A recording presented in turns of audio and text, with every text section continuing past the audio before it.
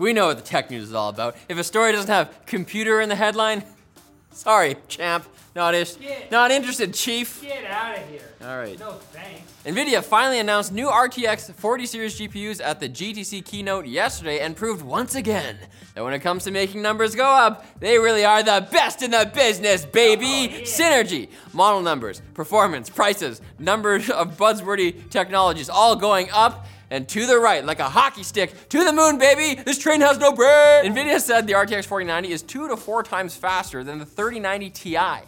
And it'll launch on October 12th for $1,600 US, while the RTX 4080 arrives in November at $900 for the 12 gigabyte version and a whopping $1,200 for the 16 gigabyte version. That's a $500 price bump over the 3080's MSRP. Woo! That's money. Many are already pointing out that NVIDIA's own performance graphs contradict that 2 to 4 performance claim, with 4 of the 5 current gen games NVIDIA listed showing the 4090 performing less than 2 times faster, making those pumped up prices harder to swallow, especially when you realize that the 12 gigabyte 4080 has a significantly cut down CUDA core count, memory bandwidth, and power draw in addition to less RAM. Is this even... What gives? When asked where the RTX 4070 was in today's presentation, NVIDIA told PC Mag that it's coming, which is what you say when you realize you've already announced the 4070 and now have to hiss at the engineers to whip up something else because you renamed it 4080. Oh no, it's like the bear back there. The good news is that NVIDIA announced some very promising looking tech advances in DLSS 3 and shader execution reordering, which apparently provide massive boosts to ray tracing performance. Maybe that's the 2 to 3x, huh? Probably. There's so many good words in here. Opacity, micro maps, displaced micro meshes, 2D SGM optical flow, silicon ingrained flux capacitors. That one's made up.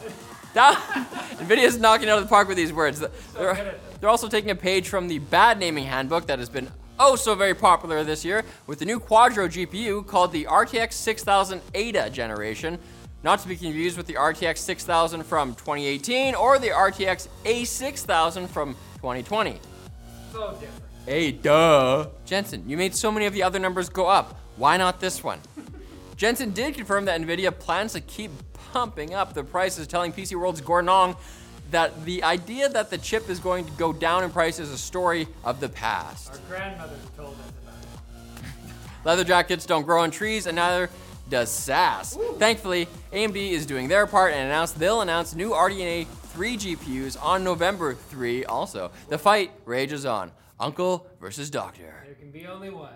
And streaming video sites you may have heard of, Twitch, YouTube, have announced fairly big platform changes. In response to several high-profile streamers threatening a blackout to protest Twitch's promotion of gambling content, the Amazon-owned platform banned some types of streams featuring slots, roulette, or dice games. Not to be confused with dicey games. There's lots of We those. can all get like that. However, the ban only applies to the streaming of gambling sites that are not licensed in the US or other jurisdictions that provide sufficient consumer protection.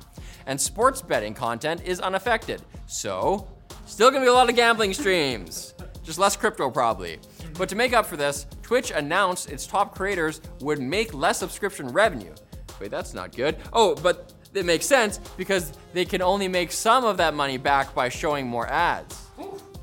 This is a real roller coaster of emotion. As for YouTube, they're expanding monetization, allowing Shorts views to count towards eligibility for the YouTube Partner Program, and announcing a 45% ad revenue sharing scheme for Shorts. Get ready for a future full of short vertical videos with multiple ad breaks, the way the good Lord intended. It's the best format. Watch me lip sync.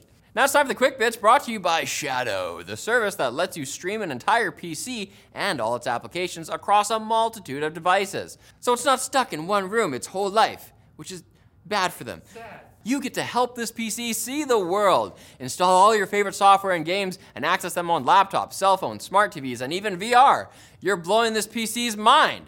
You never imagined himself in this role. Shadow just opened up availability in Canada this week and started accepting pre-orders for the Power Upgrade, which allows for even better performance, 4K resolution, and hardware-accelerated ray tracing. Power Upgrade launches October 26th, so learn more about Shadow at the link below. This video's editor, Marcus, called TechLinked main stories Chonky Bits, and we just wanted to share that with you. That's kind of cute. the trunk bits. Logitech's previously leaked handheld console has been officially announced by the company. It's called the G Cloud, and as some predicted, it's geared toward cloud gaming through Xbox Game Pass and GeForce Now, since putting Snapdragon 720G chips in a handheld for local gaming would be enough to make a dragon snap. You know what I... He's upset. He's really mad. The G Cloud is still kind of confusing though. You can pre-order it for $299. I'm calling that $300. I don't like this $99. $300, but it's apparently a discount off its full price of $350, which is only $50 cheaper than a vastly superior Steam Deck. So almost nothing has been cleared up, and I'm still upset. As pointed out by verified USB-C expert Benson Lung, the folks behind USB have apparently decided to have pity on the poor souls trying to decipher their ridiculous naming conventions and will reportedly change USB branding going forward to display straightforward numbers for power and data transfer speed. Humans work there. So instead of seeing super speed USB or USB 4, you'll see USB 240 watt, 40 gigabit per second, or some variation. So I guess Benson was right when he said this would happen and that we shouldn't worry about USB 4 version 2. But I'm still kind of mad, and just let me feel that feeling until it passes. Let us take it out on you, Benson. There's a certain half-life. iFixit has posted a teardown of the iPhone 14 lineup and discovered that the space for the SIM card tray, which was removed for US models, has been filled with a useless plastic block. Hey, wait. Like, it's one thing to force the industry towards a new standard, but as iFixit points out, they could have put like an SD card reader or something there, or like a headphone jack, or some battery, or instead a little sticker with a F you emoji. A little button to press for fun. This simply means the US model is straight up less functional than international ones. So that's dumb. Moving on. Modular laptop company Framework, which my boss invests in, has announced that they're working with Google on the Framework Laptop Chromebook Edition. The laptop will obviously focus on long-term repairability with replaceable parts and up to 8 years of Chrome OS updates. That all sounds pretty cool. And only for $1,000 USD? No. For a Chromebook? No. I mean, this is gonna outlast my kid's school career. That's true, but it's more expensive than your kid. I just get him to fail a couple times. And Star Citizen, the experiment to see how long a game can stay in development and still raise funds, has hit another funding milestone. People, real life people, I don't know who they are or why they're doing this, have contributed $500 million to developer Cloud Imperium Games. I mean, that's gotta be enough now, guys. Yeah, I think we hit it. It'll probably come out pretty soon. Probably a couple weeks? I say that's enough tech news for now. Come back on Friday for more, and I promise we won't have any news that isn't tech. We hate that stuff. Gross. Yucky. Yeah, get it Tech out. news only. Only the T for me.